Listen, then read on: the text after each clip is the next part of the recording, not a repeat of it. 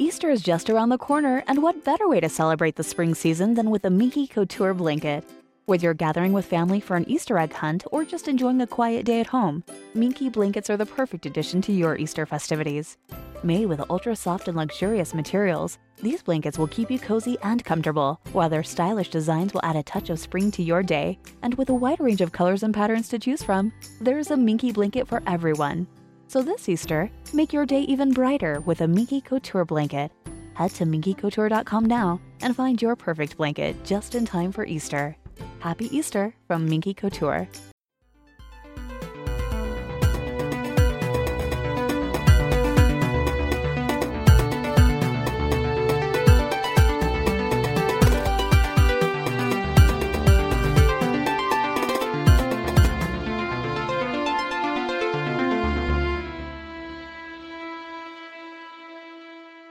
All right, let's get this thing started.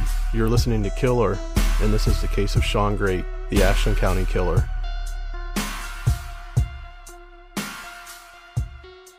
Lock your doors, bolt your windows, and turn off the lights.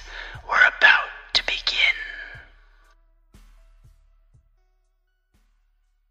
The latest on the capture of a serial killer in Ohio, Shawn Grate, expected to appear in court on murder and kidnapping charges after a woman called 911 saying she'd been abducted, leading police to a home where they discovered 2 bodies. ABC's Ryan Smith is on the scene in Ashland, Ohio. Good morning, Ryan. Good morning, George. The family of victim Stacy Stanley say they banged on the very door of this home after she went missing. Now, it's a memorial site for Stanley and another woman found dead inside. The man charged in their killings, leading police to the remains of a third person as they dig deeper into his criminal past. Police think they know whose body was found behind a torched house in Franklin County. They expect it to be Candace Cunningham of Canton, Ohio. The 29-year-old was never reported missing, but was in a relationship with Shawn Grate. He's the man investigators are calling a serial killer. Another woman says Grate was helpful the day she moved in. She said he was kind of creepy, and now she's rather freaked out. And ever since then, I have been kind of terrified to step outside at night. All in your neighborhood? All in my neighborhood. Never happened in this neighborhood. It freaks me out. Here's a breakdown of what Grate is linked to now. He's charged with 2 counts of murder for the bodies found in a home in Ashland. He apparently confessed to killing a woman in Marion County in the early 2000s. Her body was found in 2007. She has not been identified, however. Police say he also led them to a body in Richland County. Investigators are still awaiting DNA tests there, but all signs point to that being Candace Cunningham, Grate's one-time girlfriend. And since all of this, Mansfield police have reopened an investigation into a woman's death there. They originally suspected Rebecca Lisi died of an overdose. Prosecutors reveal gruesome details about the deaths of 2 of his alleged victims, including how their bodies were hidden inside of an Ashland home. News 5's Bob Jones live at the Ashland County Courthouse tonight. And Bob, a BCI agent was on the stand for most of the day today. Well, Danita, he spent hours inside that home back on September 13th, 2016. And today he gave a lot of details about crime scene photos and about where those women were found in 2 different parts of the home. When Shawn Grate was arrested in the fall of 2016 inside a Covert Street home in Ashland, investigators had no idea what deadly secrets he may have been hiding. One woman who said she was kidnapped by Grate called 911 and was rescued by police. Black duct tape was all over an upstairs bedroom closet door, and there was a horrible smell. Significant odor, yes. Describe it, please. It was deplorable. Inside the closet and under a pile of clothing was the body of Liz Griffith. Prosecutors believe she had been strangled. Staley testified Griffith was naked, her body badly decomposing, and it appeared her arms and legs were tied.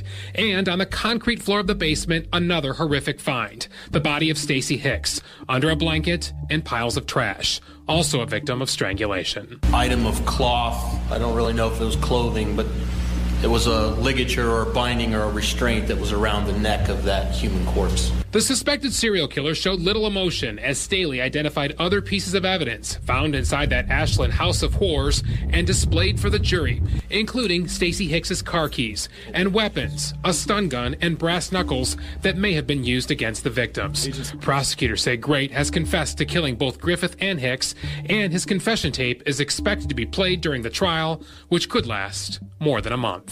And Sean Great, sentenced to death. The convicted Ashland killer learned his fate today in a packed courtroom with a sea of purple honoring those victims' lives. Channel 3's Amani Abraham was there as the victims' families spoke.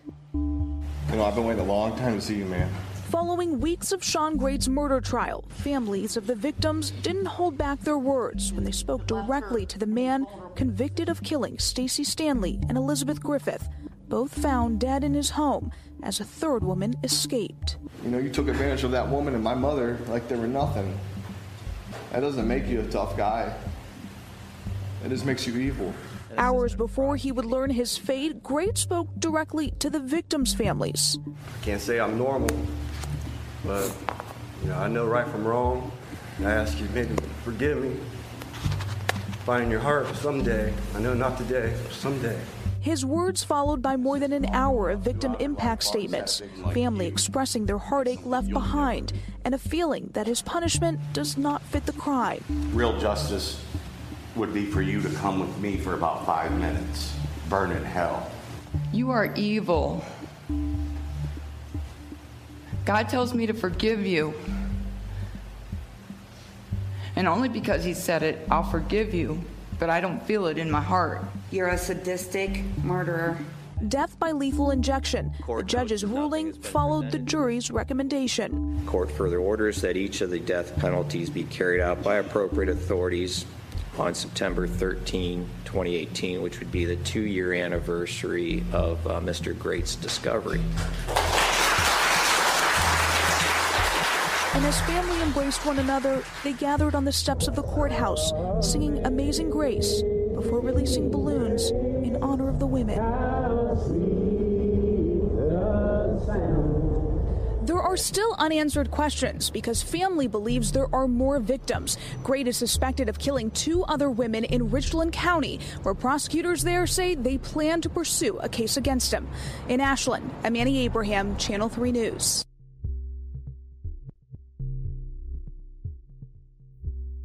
Sean Great was born in Marion, Ohio on August 8, 1976.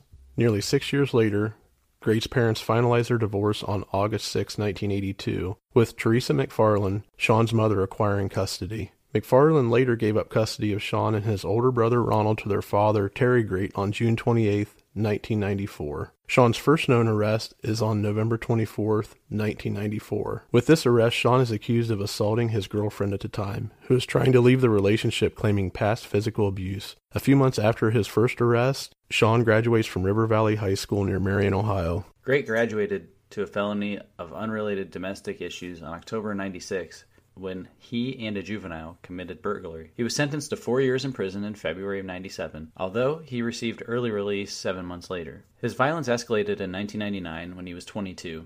That's when Great's 17-year-old girlfriend, who was 2 months pregnant with his child, told police Great choked her until she almost passed out. Great spent less than a month in jail for the incident. The teen's family sought a restraining order against him, though the ex-girlfriend asked the judge to remove the no-contact order a few months later. So early on you see that, he's got a little bit of a troubled beginning, and, bouncing around from the parents and such and going back and forth. And then, he comes into his own in his, early 20s over there getting, beating his girlfriend and getting in trouble. So he starts out, life not on a good footing. Yeah, the domestic violence, it picks up early. And, at 22, he's already developing that pattern of, abusing his, people that he's in a relationship with and, choking them. I don't know. You hear this story a lot of times about the broken home and, what problems it causes. But, the escalation we'll see as we get through this is the pattern is there. And I can't say that the further removed he is from, the broken home, I don't know if that's necessarily a contributing factor, but, you start seeing it early. And crazy thing, the only thing that really stood out to me with this first arrest and getting the restraining order against his girlfriend is he's 22 at the time, and his girlfriend, who's pregnant with his with his child at 17. I don't know I'm not well versed on the laws of the statutory rape convictions or whatever, but she's not 18 yet. So yeah, I believe in Ohio, and I don't know what it was in 99, but I'm pretty sure consent is 16 years old. Okay. So you can consent at 16 still. I mean, that's just a child. And, when you really look at it, like, they're not even in the range where, like, he could have been a senior and she was a freshman. Like, they fall out of that range even. So to me, that's kind of always the barometer I look at these things under, even though there is a strange cutoff when you're in your early 20s and then dating somebody in their late teens, because there is a point in time where you could be 18 and they could be, 14 or 15, and you could still be in high school together, and that's not weird. But the moment that you turn 19 and head out to college and that person becomes 16 then or 15, then it's strange. So I always try and, like, at least look at that and go, could they have been in school together, and kind of give a little bit of a leeway there, even though I still personally find it weird. Because what does a 22-year-old have in common with a 17-year-old? Yeah, and you're right. The barometer seems logical. He could have technically been out of college already, and she could have still been a senior in high school. So, I mean... Yeah, she could have even been a junior in high school. Right, yeah. Like, they're in those weird age ranges right there. And it's just one of those things where people put a lot of emphasis on that, but you have to kind of look at it that way at first, even though it is still weird. Like, is it something that personally I would have done at that age? No, I would not have dated somebody in high school. That's just not my personality, and I think it's strange, and I don't have anything in common with high school kids when I'm in college. Like, there's just not a lot going on there, so it's just, I always look at it that way first, because everybody's a little bit different than me, we're not all the same. But then, even here, you're a little bit outside of that range, and to me, that's a bit strange. And who knows how long they'd been seeing each other prior to that. Probably not very long. I'm guessing they don't make very good life decisions. So yeah. They probably got pregnant quite quickly. I don't know the details on that, but you know what I mean. Right. Yeah. And the 16-year-old age to consent, that's still, even though that's the law, that sounds a little bit creepy to me. I mean, it's not as creepy. I worked with a guy one time who resided in Alabama, and he said they had a 14-year-old common law where that you could basically be in a common law relationship with a 14-year-old, and it was completely legal. You're technically married. Oh my God. So yeah, that's a strange thing. We're in a weird time right now where, as a human race in a developed nation, we have laws on our books that were based off of, half a century ago or more, where it was like, yeah, when you were 18 back then, you were a man, but now you're not even close. Like, you're approaching 30 before you're a man anymore, in my mind. There's a lot less focus of responsibility of what, like, a family man would be in the early 20s as opposed to how it was, 40, 50, 60 years ago. So even now, like, 18 to me, you're just a little child still. Like, you're still not even close to an adult in my mind. And we have a lot of laws on our books that allow 18-year-olds to do things, because they're now considered legally adults. However, I think anymore, they're still mentally not adults. We don't put that kind of burden on these kind of people. They're not thinking that way. There's, like, still more to do. Like, in a lot of cases, there's, like, still 4 more years of school to go through. So I don't have to be, I don't have to do the quote unquote adulting yet, and I just have to go to college now and go screw off for 4 years and get my degree. And, so, like, that's just how I feel. Like, I've always been one of those people who was always more, like, I guess, more mature in that way. Not, like, I've always just been kind of focused on, like, things that most people would seem like is, like, just normal stuff that you would do, Like, I didn't have a time period in my life where I screwed around and, like, went out and partied really hard and did a lot of drugs. Like, I met my wife in high school. We've been together ever since. Like, I knew what I wanted, from that day and move forward. And, like, just then it was get my degree, get my job, get my house, move on. Like, I was always striving towards that next thing, like, in the adult lane, where there are a lot of people who don't, they go kind of the other way around. They're like, oh, I'm going to take this time to screw around and do whatever, which is great if that's what you want to do. I don't have a preference either way. That's just my personality works the other direction. So, here in this case, you've got these people where they're getting together and they're pretty young, and making poor decisions right off the rip. And, it's just one of those, I don't know. It just to me, it shows just really, really poor decision-making skills just right away.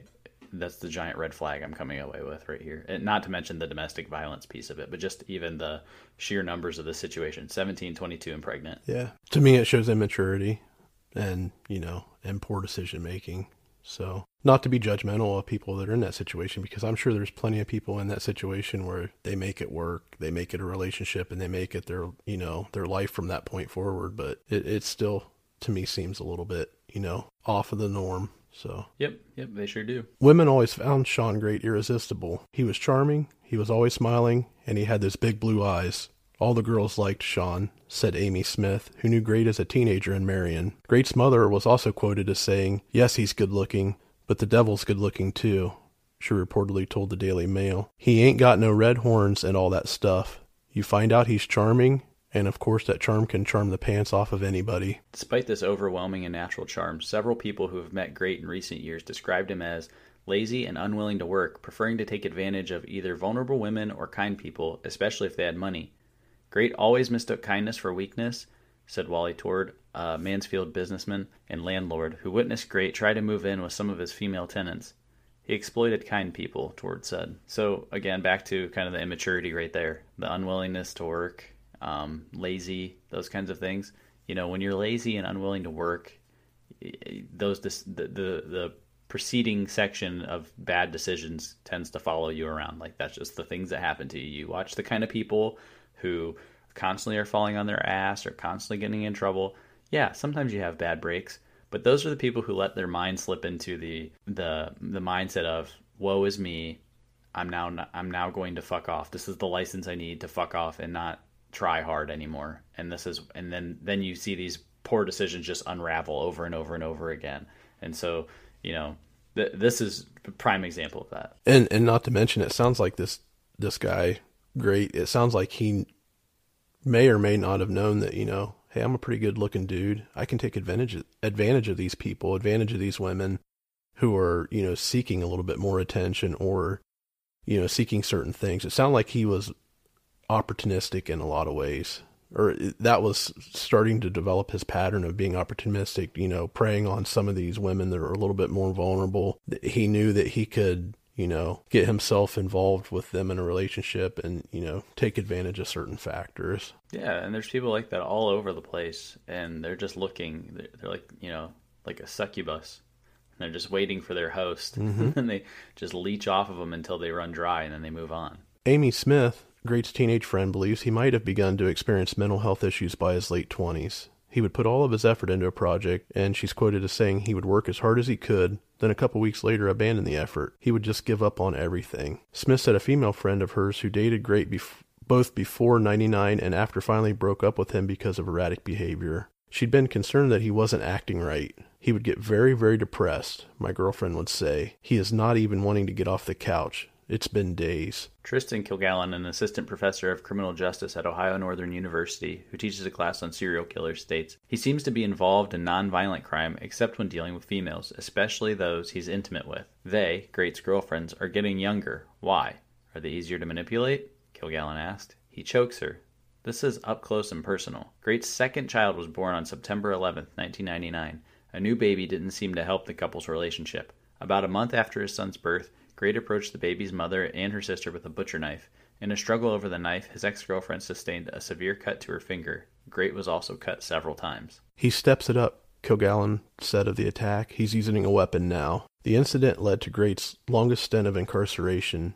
In 2000, his earlier release was revoked, and a judge sentenced him to serve the remainder of his original 4-year sentence. Yeah, so, now the violence is starting to escalate at this point, and he's supposedly mentally unstable by now. Do we have any info on if he started doing drugs or was doing drugs to begin with? I don't know that we have any info on that, but his mother alluded in some of the research that I read that she feels that incarceration and drug use, I don't know if she was referring to drug use, when he was incarcerated or when he was simply, out in the general public, led to some of this, kind of downfall and decline. But his mother alluded to it, but I don't know if we have any I didn't see any drug convictions or anything from an arrest record standpoint. Yeah, I never came across anything that explicitly said he was doing drugs, but I always felt like he looked like he was on drugs, like especially when he gets caught. We talked about it a little bit earlier where they say his irresistible looks. I don't know. I looked at this guy and just thought he looked like just a normal dude from Ohio. Like, he didn't look that. So maybe where he does come from, he's a prize. Yeah, I don't know. Yeah, and I'm glad you brought that up because I don't know if you can tie some of those pictures to his drug use, but you can see a radical change, and we'll have to get some of those pictures in our timeline. But you can see a radical change from. I think there's a picture out there of him in high school. You see this young kid. He's sitting on a couch with his arm up on the back of it or whatever, and then you fast forward to a couple of his mug shots or photos after being released from prison. There's a rapid swing in this guy's looks. He's a fairly slender guy in his early days. He goes into prison, he comes out, he's beefed up. I don't know if it's because he's getting the free 3 meals a day and a place to sleep and not really doing nothing. He's getting put on a lot of weight, or if he's working out when he's in jail, because that's the only thing he does. But right, his looks, they take a kind of a radical swing over time, and you can see that, and especially right up to the time he's arrested. It's crazy how you see him change just over those, 10 to 15 year period. Yeah, exactly. He does have a radical transformation, and then when he's on trial again, like you see, he looks filled out again. Like he just kind of goes downhill and then back up again. So it's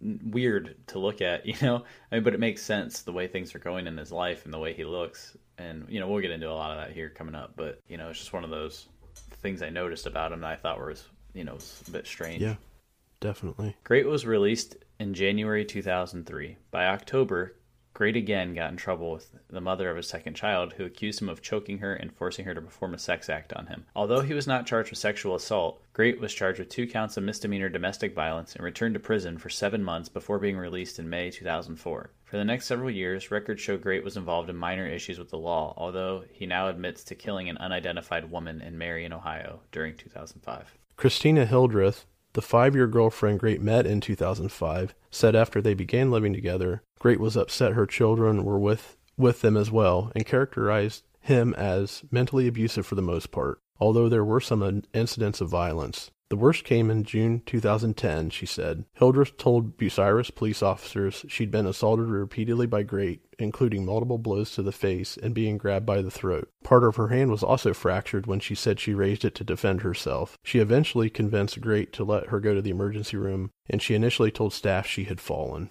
When Great left her alone in the room with a nurse, she was able to tell the hospital staff what really had happened, according to a report. Police were notified, but Great took off running and escaped arrest that day. He was apprehended 4 days later when Hildreth told police that she believed Great was hiding inside of her couch and officers found him there. Great was sentenced to 180 days in jail for first-degree misdemeanor domestic violence, but still called her from jail in violation of a protection order. And can I ask you, how do you hide in a couch?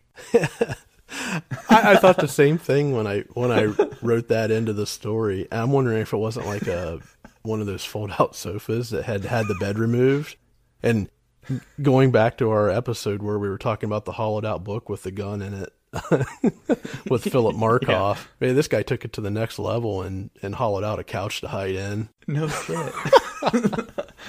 That's how I was reading that, and the first time I read over this, I see hiding in a couch. I'm like, how does one hide in a couch? That's the only thing I can get out of the story is that's what he did, but I have no clue. Hildreth also said he sent letters addressed to her cats. She left him after that June incident and said that she believes it saved her life. She's quoted as saying, "Before that night, I feared he would kill me," she said. "That night only strengthened that fear. I now believe more than ever If I had not left him, I would be dead, or one of my children would be." Yeah, so this dude has just like psychopath behavior now, like kicking into full gear. And he was obviously doing bad stuff prior to this, but then it just starts, you're watching it just slowly escalate up, just that little bit at a time. And so now we're to the point where he's starting to get really, really scary to the people that he's attacking. Because prior to this, we don't hear of any mention of people thinking they were actually going to die. Like, it was just an abuse situation. So, this is where, where you start watching this turning of his mentality start to happen, and then things just start getting very serious at this point. Yeah. And I believe in here, he'd already, this is where he had already murdered that woman in Marion, right? Yeah, and that was what was interesting about the timeline. He later, as we alluded to there, we find out he admitted to killing someone in Marion in 2005, but right at the same time, Hildreth is saying, I feel like he could have killed me or one of my kids. So she obviously sees signs that he's taken a turn for the worse, but unknowing to her, he's already killed somebody. Yeah, exactly. And so that's exactly what I was getting at was, she's stressing, like, I felt like I was going to die after I started looking back at this. And lo and behold, he'd already murdered a woman. And so she was probably really accurate in her assessment. Yeah. And I wish I could have found more information, a detailed report of why she felt that way or what other signs that she saw. I really didn't see that, and I don't want to keep making light of this case or, cracking jokes about it, but hopefully the turning point wasn't when he was sending letters to her cats. That's kind of crazy. Well, that's the thing. It, obviously it's a really bad case overall, like all the things that happened, but some of the stuff this guy's doing, like hiding in a couch, writing letters to a cat, like just these things are strange, and it's hard not to laugh at them because you can't imagine yourself like doing those things for real. So it sounds like something out of Step Brothers. Yeah. Like if they were to do the Step Brothers sequel, like one of them ends up in jail, starts writing letters to the other guy's cat, and then the other one, he gets caught hiding in a couch.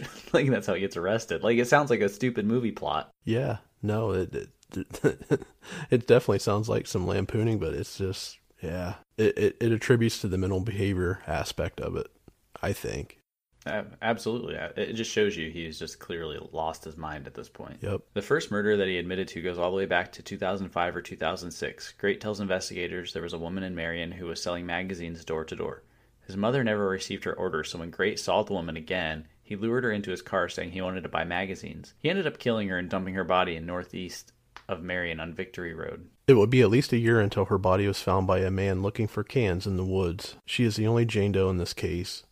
Great, while in custody, was able to point on a map exactly where he had dumped Jane Doe, and it matched where the body was found years earlier. Investigators are hoping someone will come forward to identify this woman, who was selling magazines door to door in 2005 or 2006 in Marion. The next case possibly connected to Great doesn't happen until 2015. The Marion County Sheriff is questioning the time gap between murder 1 and 2, saying a killer generally won't wait that long before they do it again.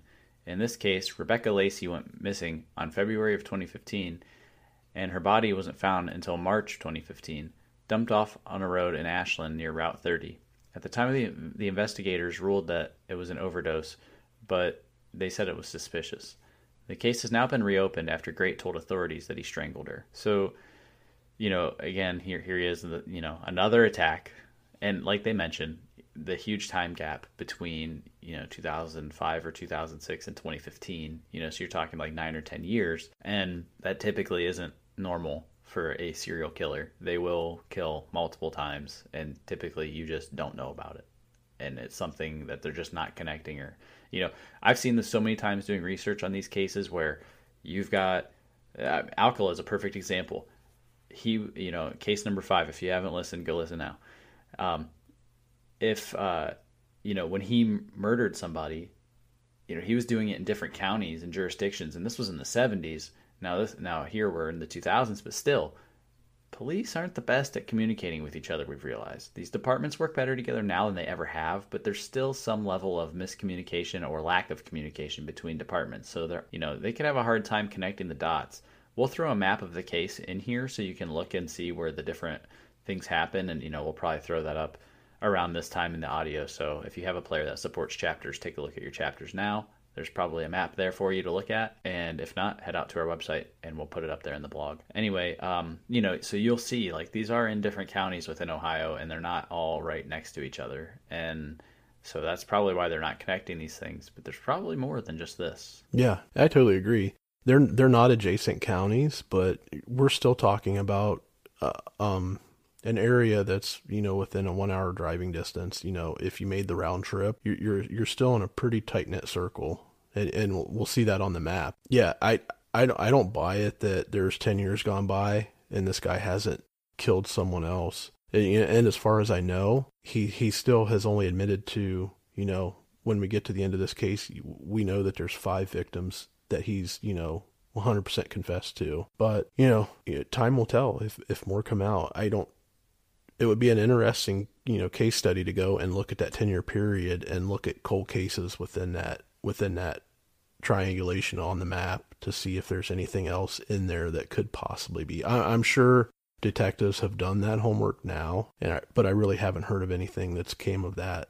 What's so special about Hero Bread's soft, fluffy, and delicious breads, buns, and tortillas? Hero Bread serves up 0 to 1 grams of net carbs, 5 to 11 grams of protein, and high fiber in every delicious serving. Made with natural ingredients, Hero Bread supports gut health, promotes weight management, and helps maintain blood sugar. Hero also drops other limited edition ultra-low net carb goodies like rich, flaky croissants and buttery brioche slider rolls. Head to hero.co to shop today. Yeah, they haven't seemed to have been able to pin anything to him during that time span. But the thing is, he admitted to these things. The police had no idea except for what they discover when we get to that point. And he just straight up admits to these people later. And it would surprise me a little bit if there were more that he just didn't admit to for some random reason. But also, I don't know. Like I said, if he was strung out during this period, there's a potential that he was killing people and not even remembering that he did it. Mm-hmm, right. And so, or there might be more to the story. Yeah. Who knows? Yeah, it could be drug related, or it could have just been a mental health issue at that point. He killed his first person, then what's to say he didn't go off of the mental deep end, for lack of better words, right? And just, completely was off on his own little world those 10 years and doesn't, like you said, doesn't recollect anything that he did. Yeah, absolutely. It's one of those things, he could have easily just lost his mind, but he just doesn't, he doesn't choose to go around and, tell anybody about it. Right. It's a mental block. Or he doesn't remember. Yeah. Or he doesn't remember. Mm-hmm. Yeah. So jump ahead another year. Case number 3 is that of Candace Cunningham. She was never reported missing, but family thought she had moved to North Carolina in April of 2016. Great confessed to killing her, and on the day he was taken into custody, he was taken to the Mansfield and showed authorities where he had dumped the body in the woods behind a home. He told them that he killed her sometime in June of 2016. Then the cases speed up. His 4th victim appears to be Elizabeth Griffith. She was last seen in August of 2016, although family didn't report her missing until September 8th. She was one of the 2 bodies found inside the home in Ashland on September 13th, 2016. The most recent victim would have been Stacy Stanley. The Stanley family told us Great helped change a tire for her, and she gave him a ride. She was the 2nd body found in the home in Ashland. So at this point, now things are real. We've got several bodies. This dude he's a bad dude. It just keeps getting worse, as you go through this timeline, and he's clearly lost it. And, it's just scary to think that these people are out there. He helps a woman change her tire, and then, again, here he is taking advantage of kindness, and then, murders her later. Yeah. And the thing I found interesting about that 3rd case that you just read, or the details on, her family, Candace Cunningham's family, didn't report her missing.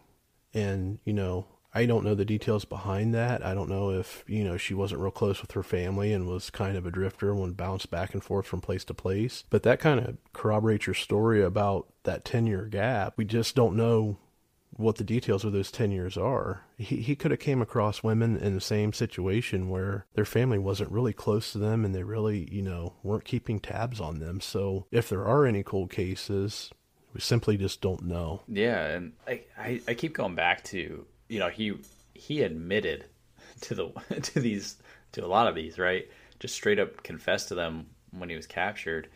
And then if there are more, it just seems a bit strange. I don't know, maybe he cleaned up his act after the first one and started getting his life back together and then lost it again. I mean, I don't know.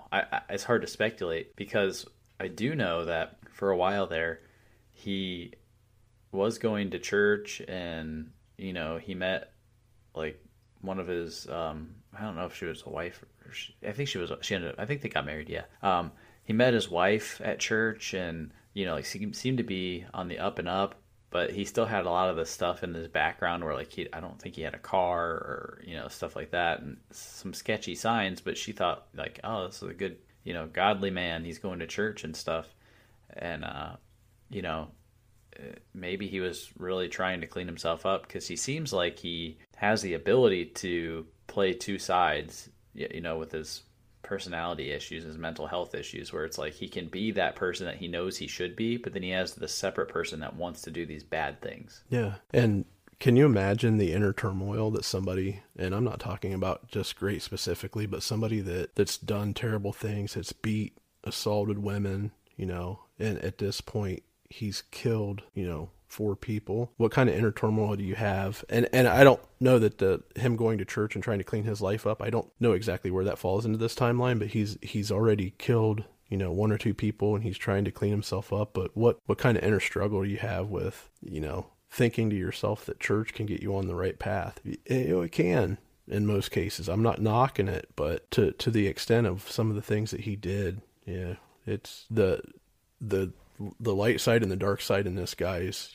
mentality has just got to be off the charts. Yeah, and that's kind of the picture I'm trying to paint here, is you've got this inner struggle that you can clearly see with him, where he's got this dark side, but he knows the light side's the right way to go, but that dark side just takes over him sometimes. And so maybe there was a period of time where he was able to just rein it in.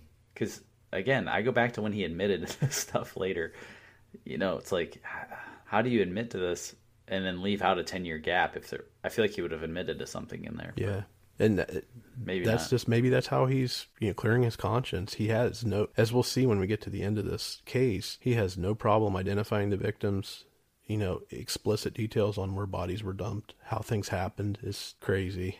Yeah, exactly. On September 13th, 2016, an unidentified woman calls 911 to report being held by Great in a vacant house in Ashland, Ohio. We are now going to take a few minutes to play this 911 call, which was placed the day Shawn Great was arrested. And at the time, 2 unidentified bodies are discovered in that vacant home. And right before we play this, I just wanted to put a disclaimer out there that this is quite long. It's a little over 15 minutes, but I did go through and edit this once, and then decided that I kind of like it unedited, because there are a lot of long silences in this clip. However, I feel like it takes away from the clip when you take them out. So I know it's kind of long, but this tells the story of the day that they find this guy, and I feel like it's the critical point in this story. So take a listen to this and let us know what you think.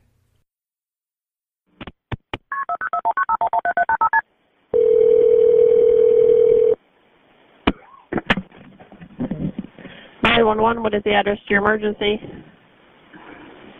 By the Fourth Street Laundromat. What is it? Fourth Street Laundromat. What's the problem? I've been abducted. Who abducted you?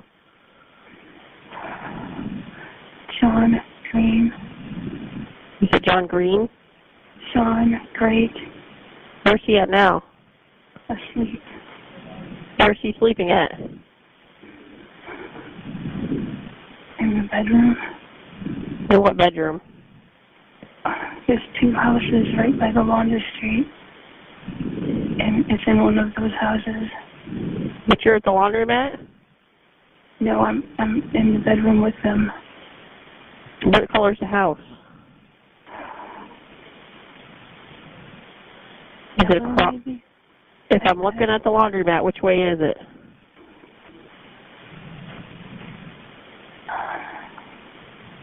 If you're looking in the laundromat, it's one on the left of the 2. You don't know what color the house is? No.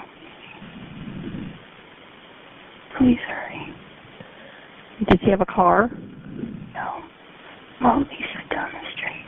So what's your phone number you're calling me from? I don't know. And you think it's a yellow house? I think so, but it's on the left. Is it an apartment? No, it's a house. Okay, does he own the house? No, he broke into it. Does anybody actually live there? I think they've been abandoned.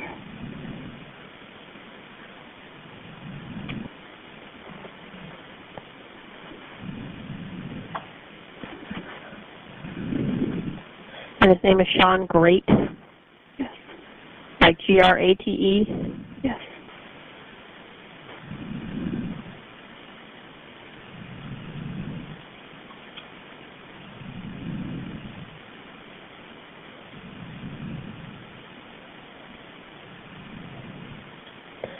Does he have a weapon? He's got a taser.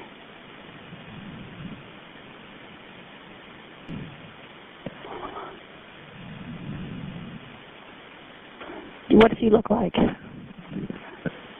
he a white male or a black male? White. Is he like 6 foot or is he shorter than that? He's like 6'1", 6'2". Do you know how much he weighs? Probably 175. Are you injured? A little. What color is his hair? Brown. Do you know what color his eyes are? What's he wearing? Nothing right now.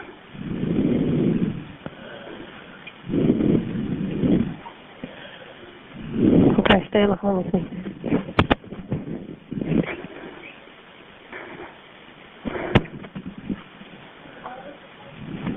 Stay on the line with me, okay?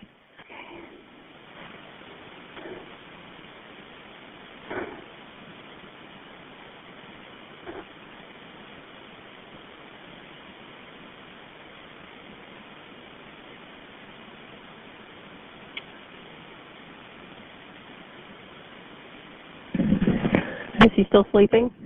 Yes.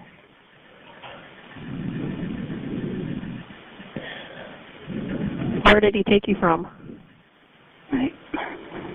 My apartment. I mean, I was walking with him. You were walking with him? Mm-hmm. Where were you walking to? I've known him for like a month and a half.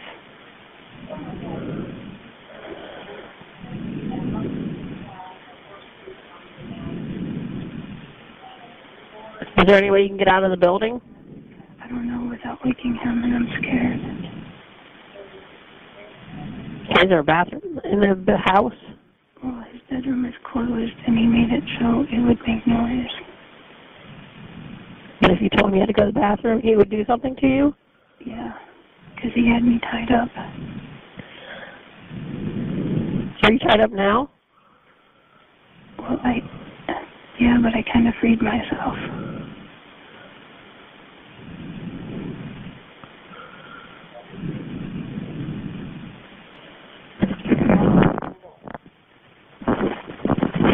Is he in the same room with you? Yes. Is it his phone you have? Yes. Are they on the way? Yeah, we have officers we're sending. Please send enough. Okay, if you're worried, you don't have to talk. You can just set the phone down, okay? I just need to hear if the officers find you or not. Are you upstairs or are you downstairs? We're downstairs. There's a door. There's a side door on the right of the left house, and that's where we enter. Immediately there's a kitchen right there, and then the bedroom is right off from the kitchen.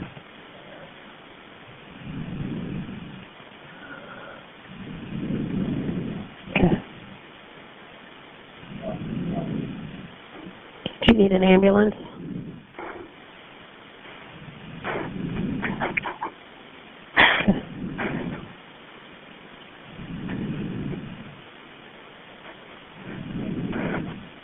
Are you bleeding from anywhere? Not anymore. Where were you bleeding from?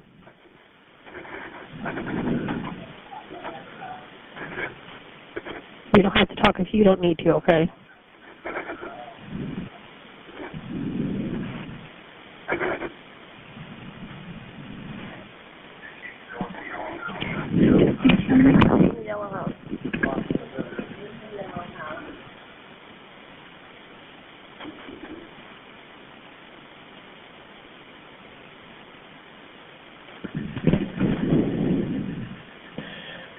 Do you know where he lives? No. Oh, shit. Oh, shit. I woke him up. You just set the phone down.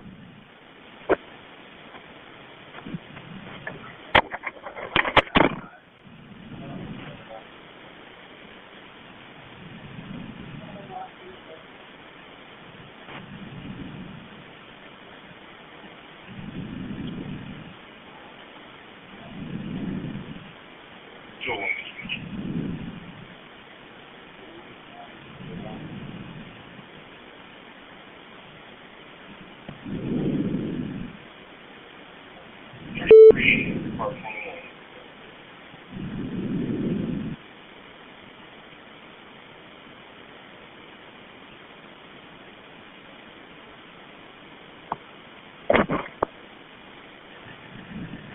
Are you still there? How much longer? What? How much longer? Do you hear any officers outside? No. Okay, they're in the area.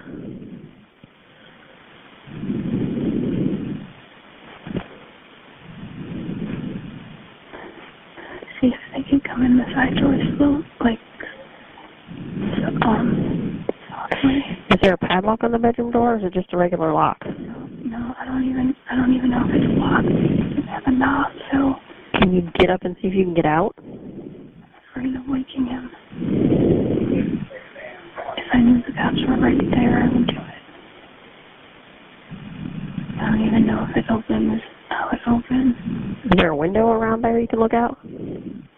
Yeah, but the floor squeaks in. It's right by his head. Are you laying down? No, I'm standing right by the bedroom door.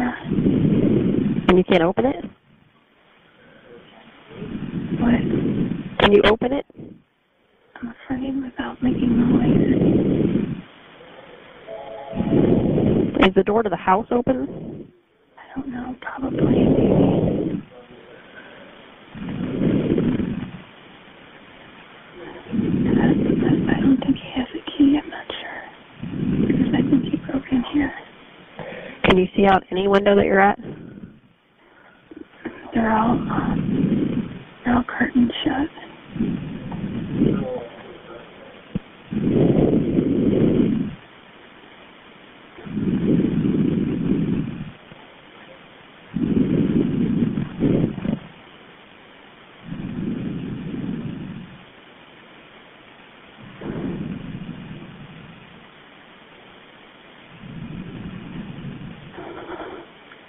What's that?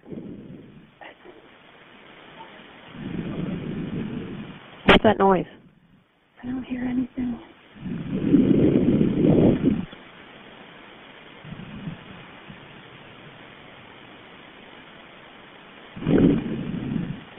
If you think you can get out, you need to get out. Not unless they were right here.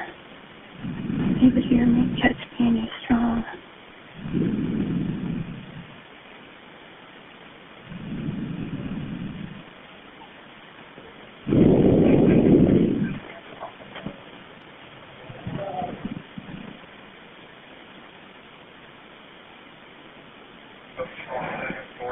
He's on the first floor. Are you at the house closest to the laundromat or the other one? Are you the one closest to the laundromat or the other one? We were standing in the laundromat looking at the two houses. It would be on the left. Here, look out of the laundromat. So if you're looking at the laundromat, it'd be the one on the right. At the laundromat. She said if you're looking at the laundromat, it'd be the one on the left. Side door. Side door. And the side door. The side door to the right. Okay, I can hear him. You hear him? Yes, I do. Okay, do you think you can get out? Yeah.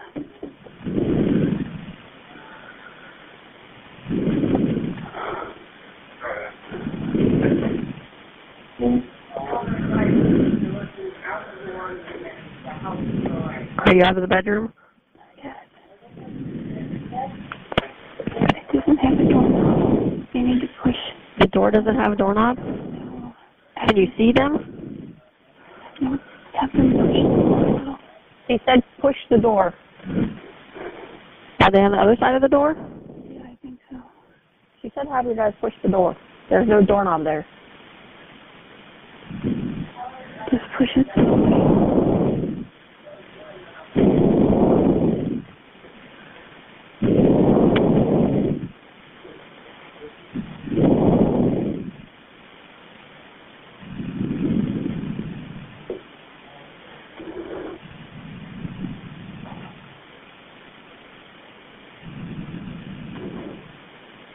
Where'd they go? Can you get out of the bedroom? And the door doesn't have a knob.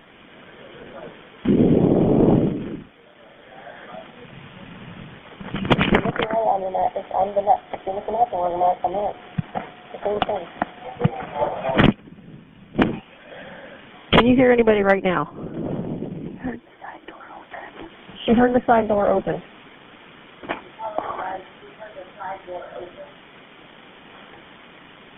Where'd they go?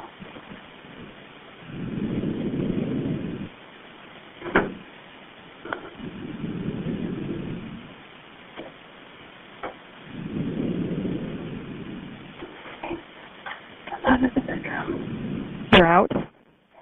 Okay, can you get to the door where you can see out?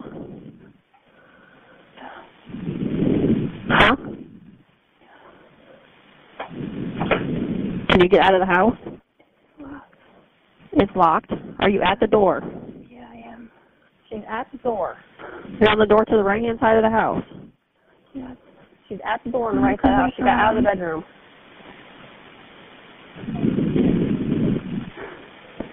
Is there a window there? Yeah, I'm looking out and they're telling me to come back. She said, hurry, hurry. She said to hurry up and come back. Can you? Yeah, they can see me if they come locked. to it. The door is locked. No, the bedroom door had no door handle. This one, it's locked. She can't get out. Can you unlock the door at all? Come on out. Hurry up. Get out of here. Where is it? Bedroom sleeping. Still sleeping? Yeah. Okay, they have her. He's unarmed. He's unarmed? Yeah. All right. You need to go. Hang on.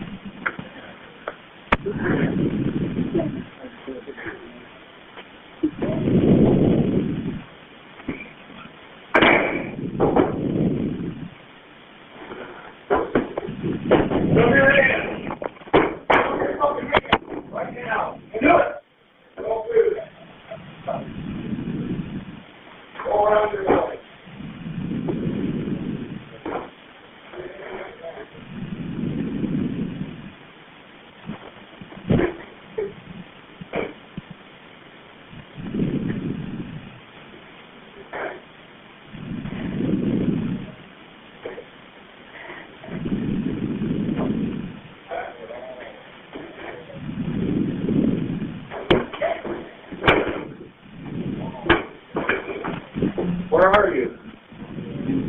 Oh, okay. Go on in. Here's the blanket. Well, if you can't be in there, here, cover yourself up. Tell me what happened. What happened? So there you have the 911 call in its entirety. I know it's long, but man, you put yourself in that woman's shoes. She's in the room with him on the phone trying to get in touch with 911 and not wake him up the whole time.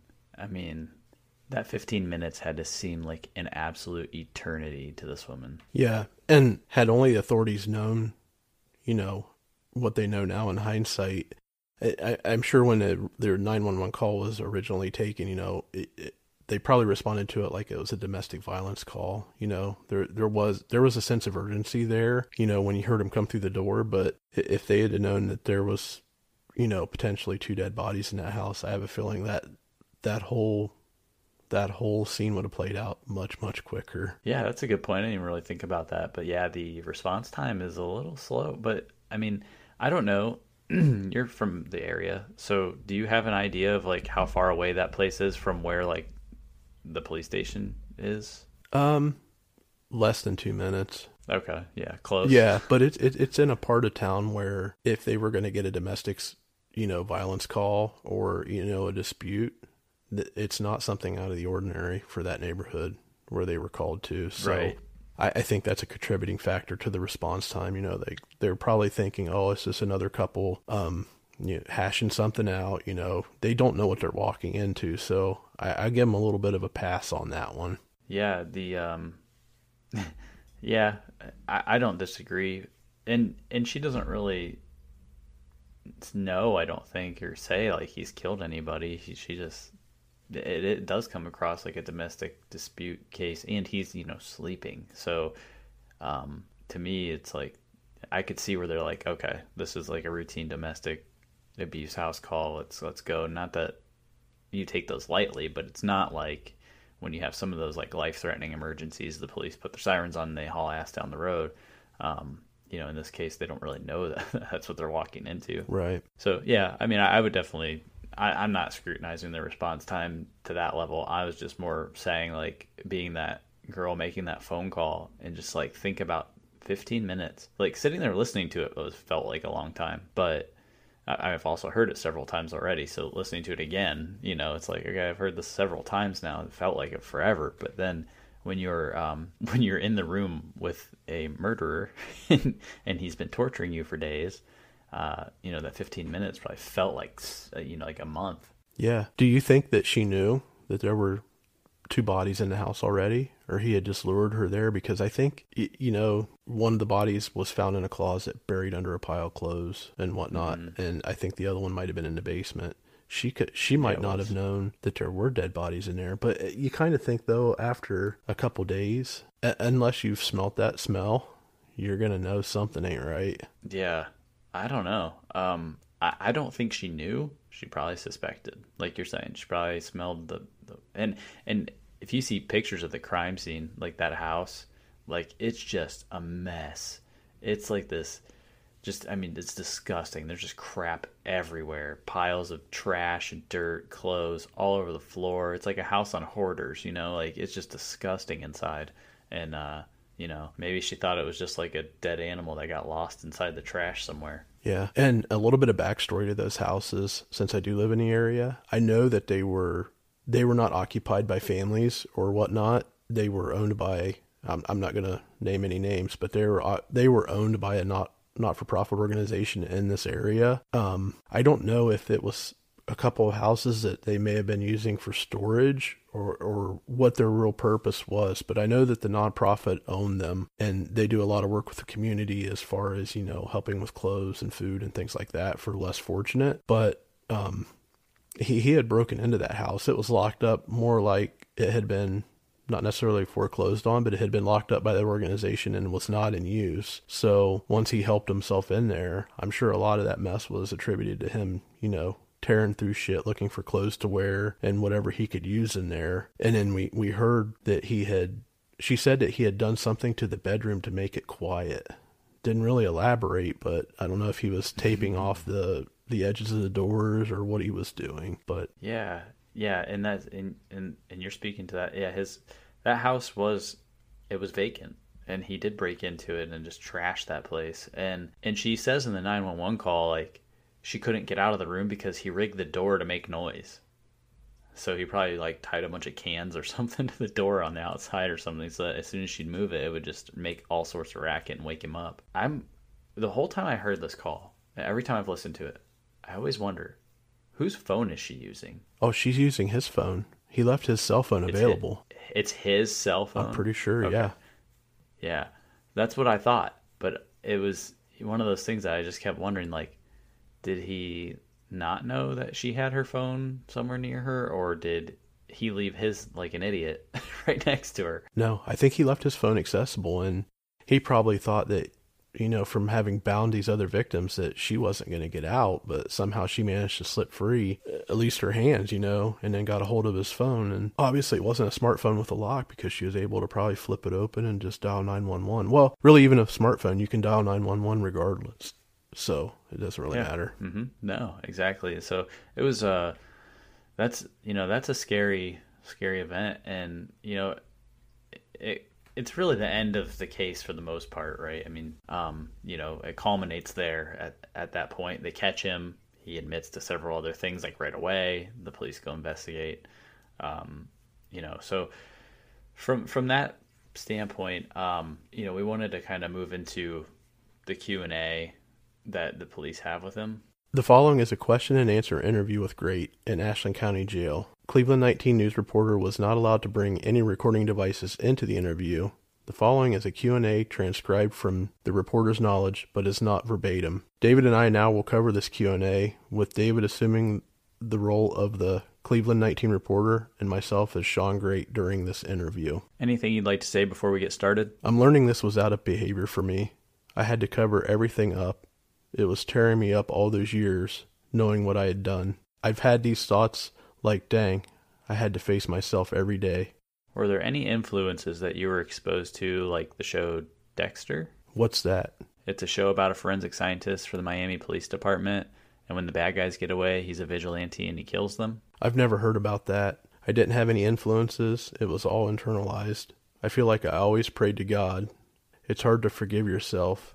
You have your moments. Let's talk about these women. You confessed to murdering a woman in 2005, believed to be named Dana or Diane. She was trying to sell me magazines. I remember her trying to sell them to me. Me and my mom would be on the porch and she'd try to sell them. My mom said she wasn't getting her prescriptions delivered. What was her name, Dana or Diane? I know you admitted to Marion County Sheriff Tim Bailey that her name was Dana or Diane. Dana. I would say Dana, 99%. What happened with that? She came to the house to tell me that she would pay for half of the subscription, and if I pay for the other half, I could tell she was scheming me. How did you kill her? I took her into the basement and took a knife and stabbed her in the throat. I had company coming over soon. So there's a pretty big gap between Dana in 2005 and the next woman in 2015. What was going on during that time? I was in jail for a child support case. In and out of jail. How many kids do you have? 3. One with Steph, a daughter named Kaylee. She's 18 or 19 now. She's remarried. A son named Dylan who lives with my mom. He plays football. He's 17. Oh, really? What position? They move him around a lot to different positions. What about your third kid? Violet, she's 4. That's a great age.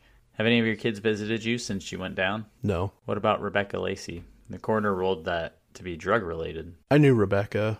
One day we were out playing pool at a bar and I went to use the restroom and I heard my money clip. Zip. She had stolen $4 from me. But the coroner rules it as an overdose. She was on something. She was a prostitute. So, did you kill her? I strangled all of them except Dana. I choked her out of panic, then put a knife in her neck once. Let's talk about Candace Cunningham. You two were dating. For how long? Was she pregnant? No, she wasn't pregnant. We were seeing each other for about 7 months. She was pretty violent and suicidal. I turned her into a psych ward for a week. Then we fought at the house in Richland for 3 to 4 days. Then the next day we'd get up and go for walks. She could have run off and told police at any time. She would take handfuls of pills at a time, and I would give her the water. How did you kill her? In the house. Then you burned down the house and went back to her body. Why? I had to hide her. Now the next woman, Elizabeth Griffith. How did you meet her? At the Kroc Center. We would hang out and play games. Yahtzee, right? I think I read that in a report. Yeah, and some other games too. What happened with her? Why kill her? I'm trying to justify it as compassion. The short time I talked to her, she cried several times. Just about life and how she couldn't find anyone to love her. She had a mental illness. Candace was beating herself up too.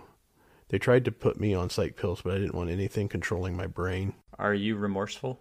It's about 50-50. All I wanted to do was show Elizabeth that she wanted to live. I'd say, give me a hug. We're all in this together. I'd choke her until she said she wanted to live, and she just didn't. What about the woman you abducted who called 911? Did you meet her at Stone Creek Apartments along with Elizabeth too? Yeah, we were going to get married.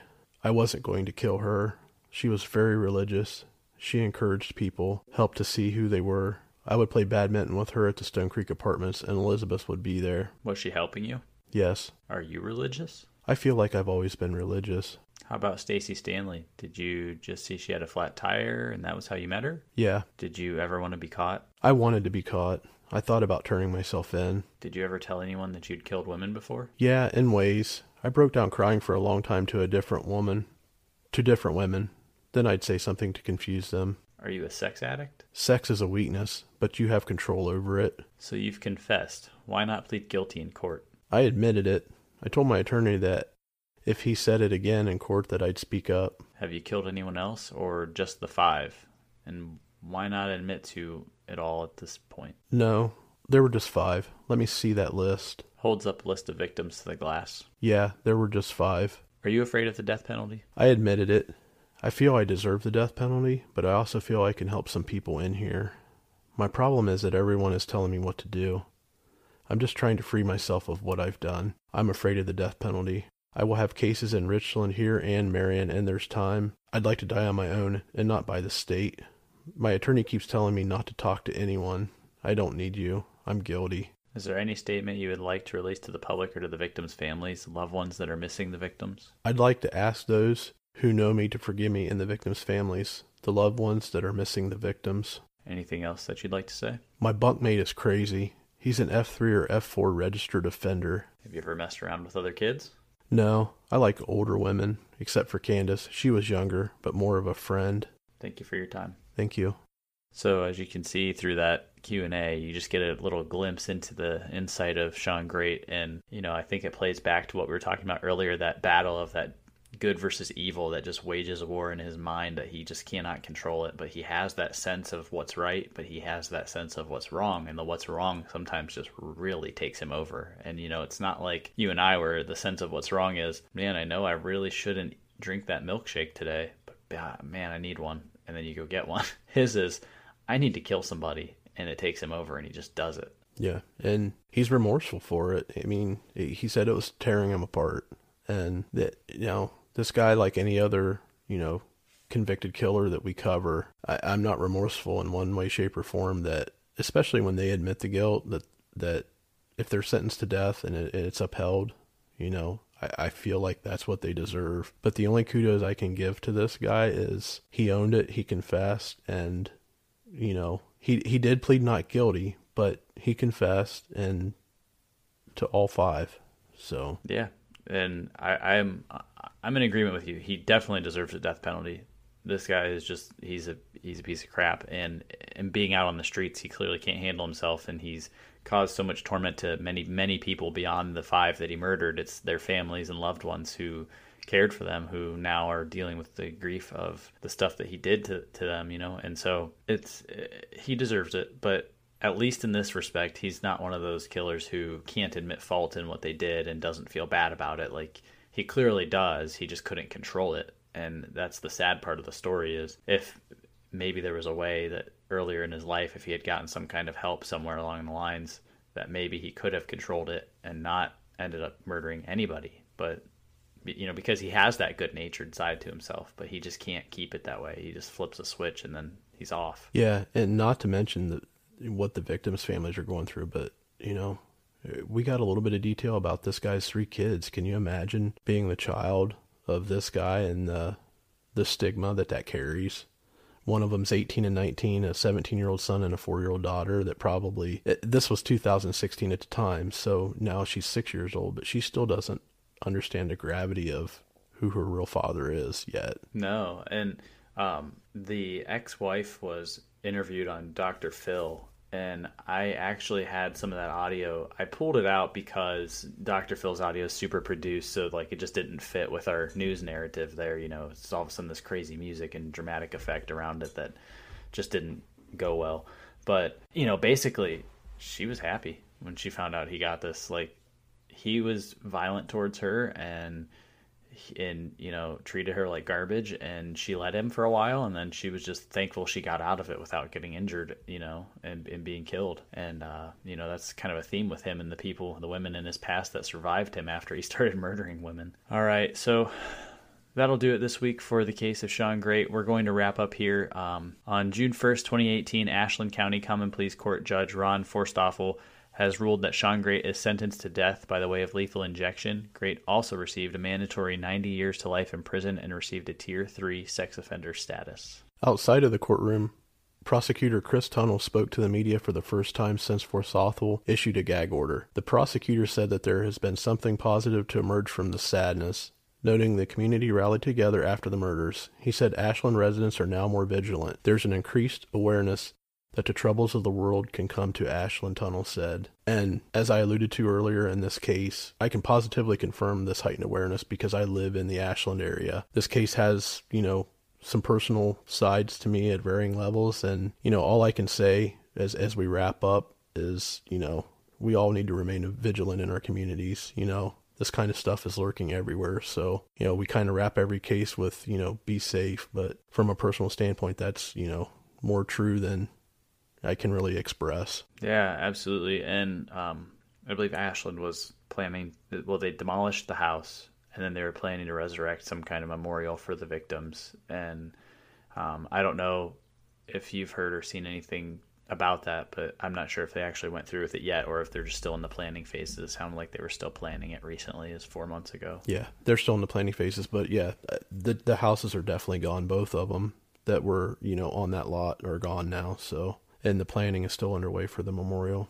Yeah. So, just want to extend our sympathies to the families who've been, left in his wake, and, hopefully that now that he's sentenced and he's going to die for this, you can, begin that grieving process and hopefully come out of it on the other side, somewhat, you never get over it, but hopefully you can at least move on a little bit. All right. So that's it for us this week. If you enjoyed our show, please rate us wherever you listen to podcasts.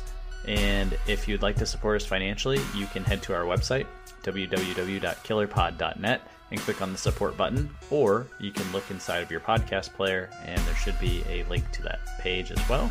You could follow us on social media if you'd be so kind, like a bunch of other people have been doing. We're on Twitter at @killer_podcast. On Instagram, we are at Killer Podcast, no underscore. Facebook is facebook.com/Killer Podcast, or you can email us, killerpodcast@gmail.com. Submit your case suggestions to us. We really appreciate that. We'd like to hear what you guys want to hear. So with that, we are going to sign off. Stay safe, everyone.